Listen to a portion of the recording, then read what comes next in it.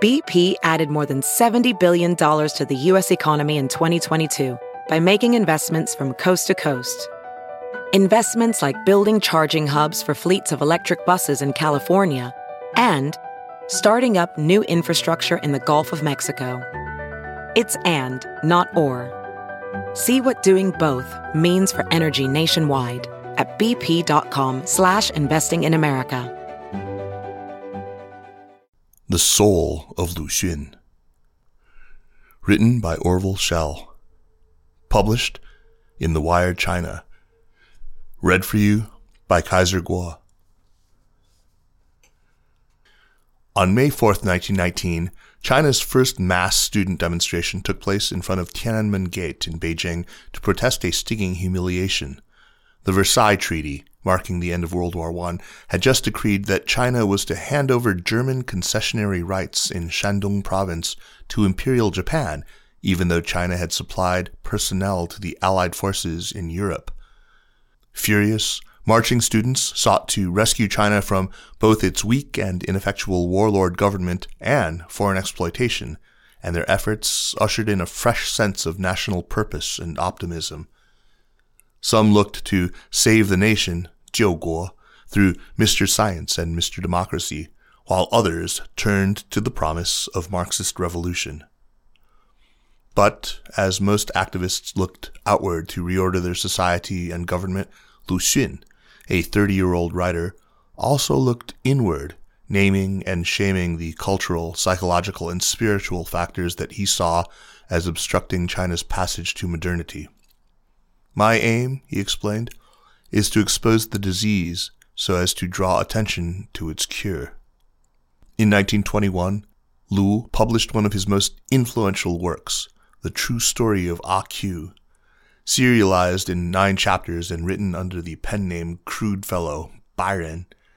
The novella satirized the hagiographies written of high officials during imperial times by chronicling the life of a wretched, cowardly non-entity named A.Q.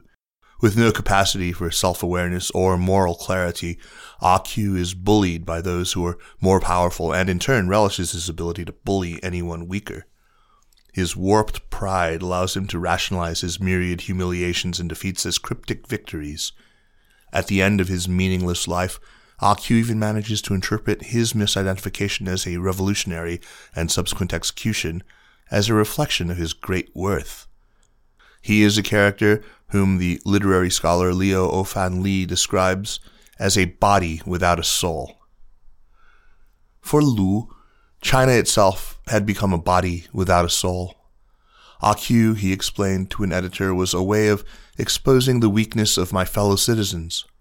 As he watched the newly formed Republic of China disintegrate into regional warlord satrapies, Lu came to blame the country's retrograde traditional values and the crippling slave mentality toward authority they engendered.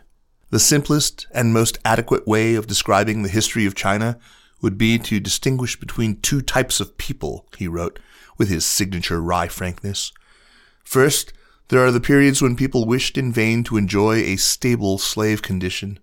Second, there are the periods when people managed to enjoy a stable slave condition. There was, he charged, a vileness and cowardice at the heart of Chinese values that made people surrender obsequiously when weak, but then turn into tyrants when strong. When the Chinese are confronted with power, they dare not resist, but use the words, taking the middle course, to put a good face on their real behavior, he observed in a 1921 letter. But when they have power and realize that others cannot interfere with them, or when they are supported by the majority, most of them are cruel, heartless, and tyrannical, just like despots, and they do not take the middle course. Today, with China under Communist Party Secretary General Xi Jinping's thumb, Lu's century-old assessment seems hauntingly relevant once again. Led by an ideology that foregrounds its past humiliations, the party has prioritized China's rise at all costs and has succeeded in attaining impressive levels of material advancement. But, as Lu foresaw, there's a flip side to this accomplishment. with Uyghurs in concentration camps, a legal system making a mockery of justice, and wolf warrior diplomacy aggressively seeking to spread socialism with Chinese characteristics, Xi's China has become as much the bully as AQ. Only now, with virtually no one inside China to be able to stand up and protest, there isn't even a Lu Xun to call out its excesses and extremism. After more than half a century following China's impressive progress, such a state of affairs is dismaying.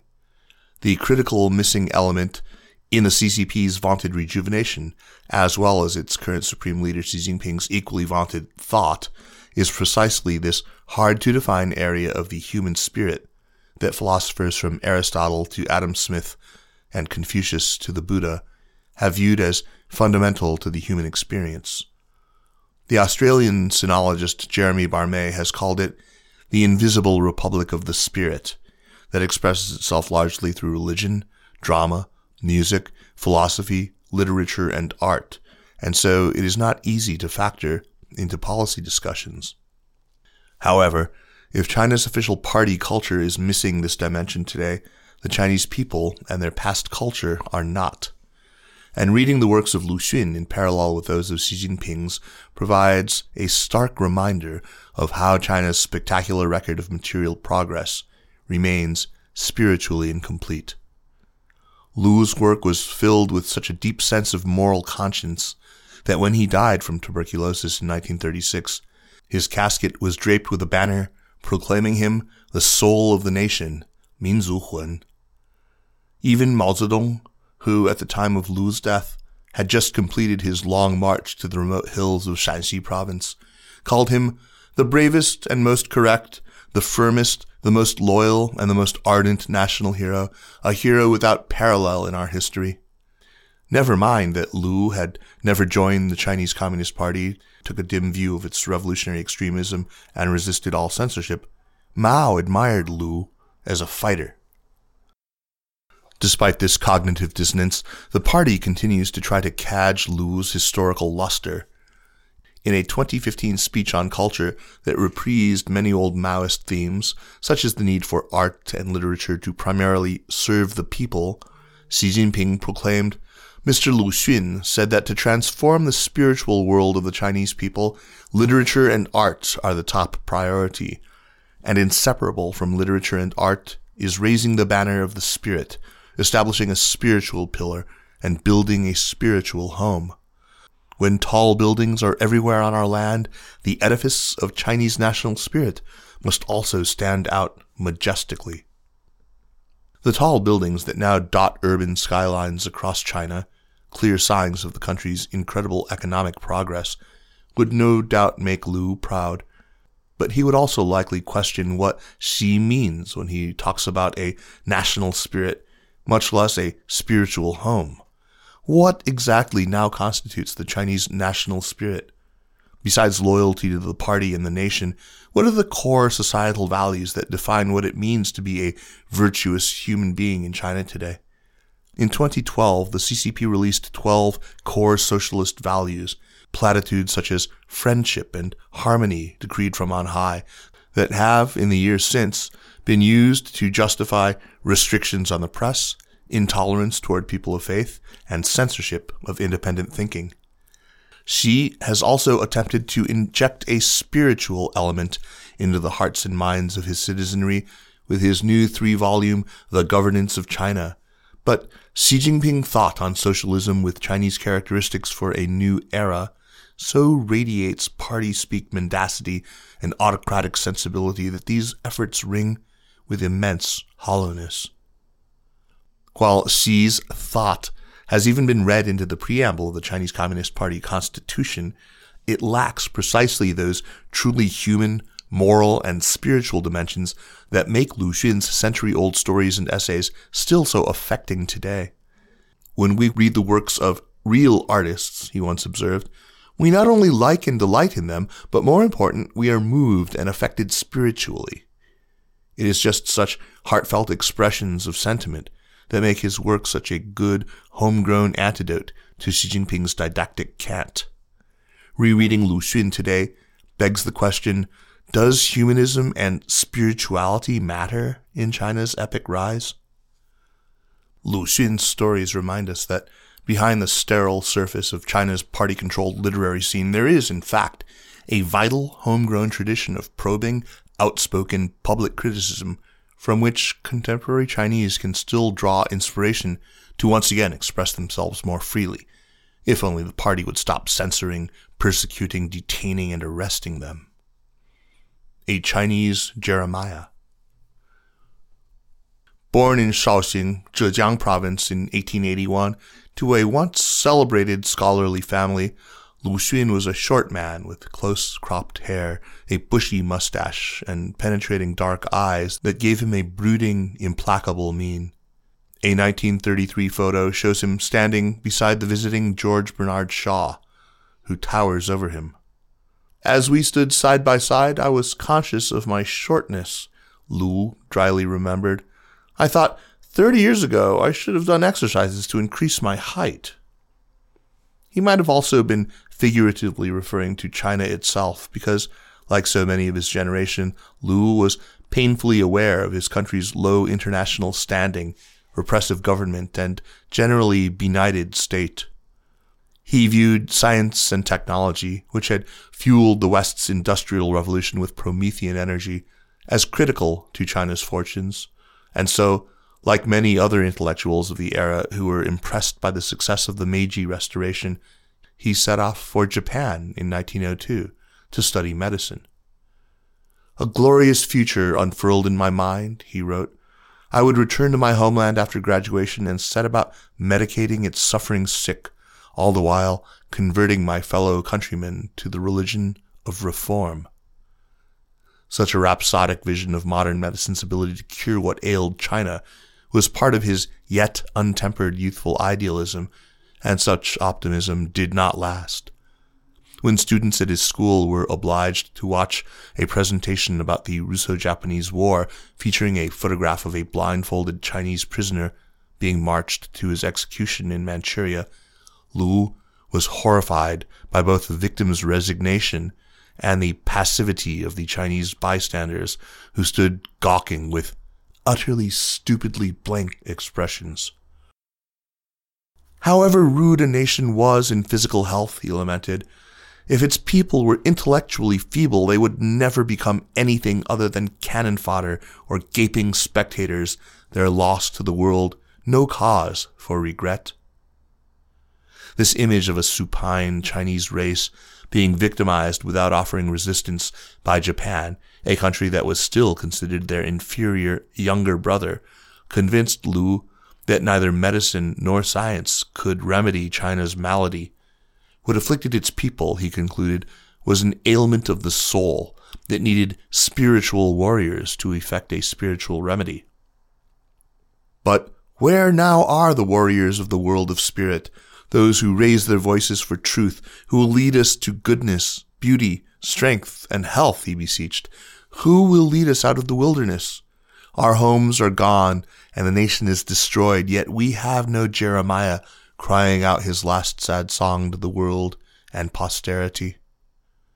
So, Lu decided to become a Chinese Jeremiah himself, and to minister to the spiritual sickness he saw infecting the national character and corrupting the Chinese people with hypocrisy, shamelessness, and suspicion. His woeful indictment suggested that, short of a complete spiritual makeover, there was no way a new China would ever be born. The first task, then, he declared, was to change their spirit. In 1918, he began a series of bold short stories that were later compiled into a volume he entitled A Call to Arms. His first story was the stunningly original Diary of a Madman, 狂人日记, which recounted the travails of a diarist who is considered insane because he cannot reconcile himself to living in a predatory, cannibalistic society. I now realize I have unknowingly spent my life in a country that has been eating human flesh for 4,000 years, he exclaimed, with the weight of 4,000 years of cannibalism bearing down on me. Even if once I was innocent, how can I now face real human beings? Lu was suggesting that the way people in traditional society treated one another, especially women, the poor, the uneducated, and dissenters, was as inhumane as cannibalism. He was also suggesting that, since everyone in China had long since accepted the normalcy of eating other humans, it took a madman to see the practice as inhumane and aberrant. But just as Lu felt powerless to awaken the Chinese people to the retrograde nature of their traditional culture, so his madman is unable to awaken them to the obvious savagery of their cannibalism. While Lu was a great satirist and humorist, he was also capable of writing with enormous pathos. One of his most heartrending short stories in the canon of modern Chinese literature is his autobiographical My Old Home, 故乡, written in 1931, and from which my novel takes its name. As he heads back to his ancestral home after a long absence, Lu looks forward to reconnecting with a peasant boy with whom he joyously and unselfconsciously played as a child. But when the old playmate finally appears, instead of the happy, ruddy-faced boy of memory, Lu finds a stooped, exhausted peasant who stands paralyzed in the doorway with a combination of joy and sorrow registering on his face, his lips moving but generating no sound. Then, with heart-wrenching servility, Lu's old playmate utters the devastating greeting, "Master." Then he awkwardly pushes forward his shy son, ordering him to bow before Master Lu. I felt myself shudder with sadness at the recognition of what a thick wall had sprung up between us, and I could say nothing, wrote Lu, devastated both by his childhood friend's subservience and the inequality he saw as still yawning between their classes. I wanted new, different lives for them, he mourned. Although Lu yearned to believe in happy endings, the serial experiments in culture and political reform that littered the early 20th century Chinese landscape with failure did nothing to allay his fatalism. Try as he might, he was unable to transcend his despairing assessment of China as fundamentally broken. However, despite his deep pessimism about how burdened China was by its past, he never surrendered. "Let the conscious man bear the burden of the weight of tradition," he implored after the May 4th incident in 1919. "Let him arch his back under the gate of darkness so that his children may be allowed to escape into freedom and brightness and lead truly happy and human lives." Lu's tenacity and the singularity of his writing struck chords in Chinese society, and he became the most celebrated author of his generation. By the time of his death, he'd become so influential that even Mao could not resist commandeering his legacy. "If Confucius was the sage of feudal society," he proclaimed, "then Lu Xun should be regarded as the sage of modern China." The incongruity of such a defiantly autonomous artist being adopted by a communist party would not have surprised Lu. He'd once observed, "When Chinese suspect someone of being a potential troublemaker, they always resort to one of two methods. They crush him or they hoist him on a pedestal." Lu's beatification reached an apogee in Mao's 1942 Yan'an Forums on Art and Literature, a crucial step in his early efforts to bring China's free-thinking intelligentsia to heel. In these lectures, Mao exhorted all communists, all revolutionaries, and all revolutionary literary and art workers to learn from the example of Lu Xun, to become like oxen working for the proletariat and the masses. For Mao, all art and literature were to serve the revolution, not be used as forms of indulgent individualistic self-expression. But despite Mao's efforts to make Lu appear a fellow traveler, it's clear the two never would have seen eye to eye. In fact, in 1957, during the 100 Flowers campaign, a brief period of relative political openness, when an intrepid official dared ask, "What if Lu Xun were alive today?" Mao glibly replied, "Well, he could either sit in jail and continue to write, or he could remain silent." New pathways. For the abode of a writer with such a towering reputation, The old courtyard house in the Xicheng district of Beijing where Lu Xun lived in the mid-1920s is surprisingly small, dark, and claustrophobic. It is reached through a narrow passageway that lets one into a cloistered yard shaded by a gnarled Chinese date tree and a few aging lilacs said to have been planted a century ago by the author himself. If he were to gaze up at the corporate high-rise headquarters that now tower over his old house from the city's new financial district, he'd doubtless be surprised and impressed, for they are the very quintessence of the kind of material rejuvenation that eluded China during his lifetime. And he'd certainly be gratified to see that the feeble and listless air of the Chinese people that he once saw crippling them has now largely dissipated. It will not be easy to revive China, he despaired in 1927. It will be like ordering a dead person back to life. And yet, this is exactly what has happened under the leadership of the CCP over the past several decades. China has been brought back to life, and when definitive histories are finally written, this great material transformation will stand as a stunning achievement. But despite all this obvious material advancement, if Lu were to return, he would likely be mystified by the way the CCP and its muscular nationalist supporters still cling to their old narrative of victimization, even as China nears great power status. He would also surely find Xi's regime even more oppressive than that of Chiang Kai-shek and his KMT in the 30s. And he'd doubtless bemoan the fact that there is still a huge missing piece in China's rejuvenation portfolio, a piece Xi himself identified, albeit in the most perfunctory of ways, in his speech praising Lu. Realizing the Chinese dream of a great rejuvenation of the Chinese nation is a long, arduous, and great undertaking, and a great cause requires a great spirit, he observed. What makes Xi's attempt to commandeer Lu's legacy in this effort is so off-key that the very spiritual, humanistic dimension that makes Lu's essays and stories so powerful is exactly what makes Xi Jinping thought on socialism with Chinese characteristics for a new era so flat. And nowhere is this deficit more painfully evident than in his book, The Governance of China. In almost 1,800 pages of wooden, bureaucratic prose, few, if any, are the places where a reader is moved. Of course, these volumes were not calculated to emotionally move, but to create the simulacrum of an oeuvre hefty enough to grant Xi entrance into the ranks of reigning theoretical socialist titans. The Thoughts of Chairman Mao, celebrated in his iconic Little Red Book, bespoke of Mao Zedong's own grand pretension to make a Chinese contribution to this corpus of European socialist theory, confected by the likes of Marx, Lenin, Engels, and Stalin. Now it is Xi's turn to reach for the brass ring of such greatness. Whatever his shortcomings as a theoretician, Mao, at least, wrote his own essays, composed poetry that wasn't half bad, and sometimes even evinced an earthy originality in his writing style, leaving readers to feel that a mind was at work in his writing.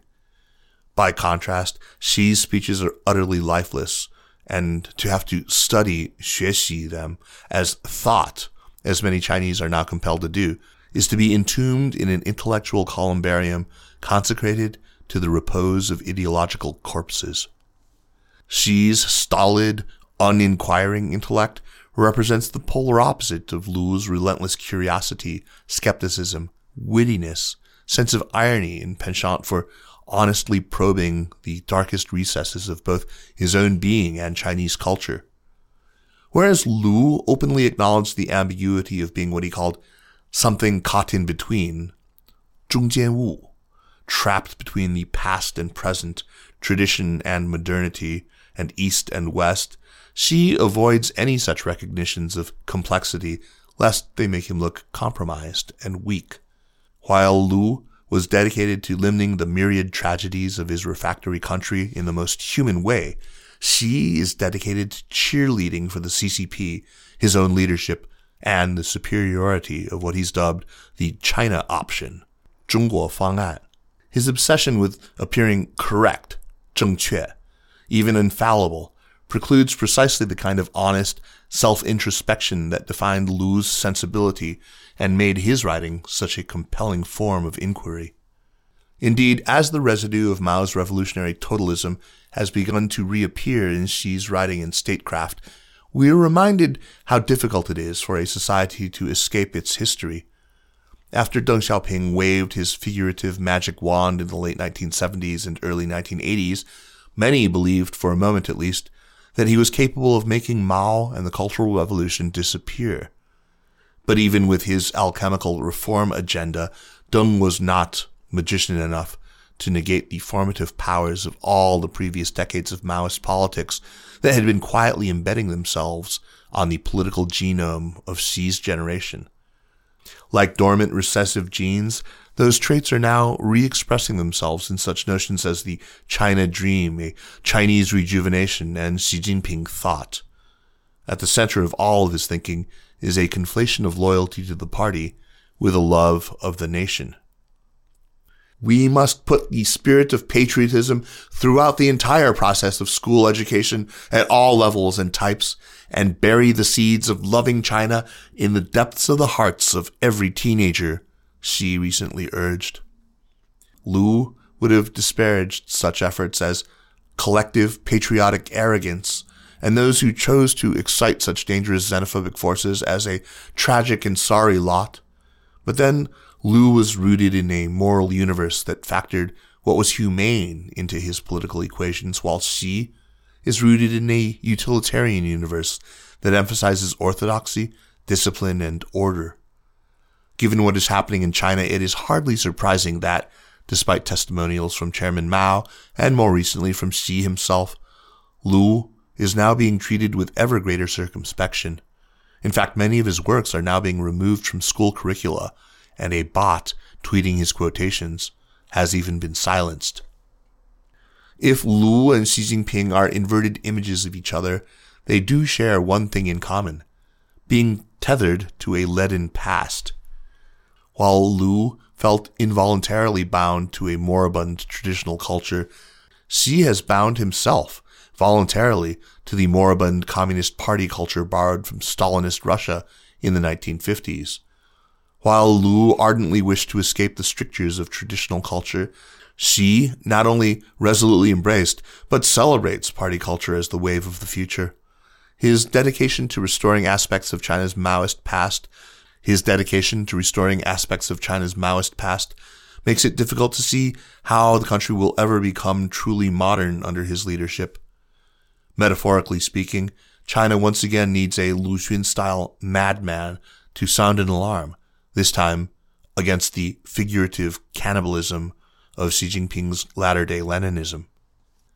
While living in his Beijing courtyard, Lu wrote, "I often felt in my depression that really great courage was needed to tell the truth, because a man who lacked courage and reconciled himself to hypocrisy could never open up a new pathway in life." Herein lies the biggest piece of unfinished business in China's century-long odyssey to rejuvenation. To regain not only its lost wealth and power, a goal that it's now well on the way to accomplishing, but to also find a new pathway that will allow it to embrace the invisible republic of the spirit.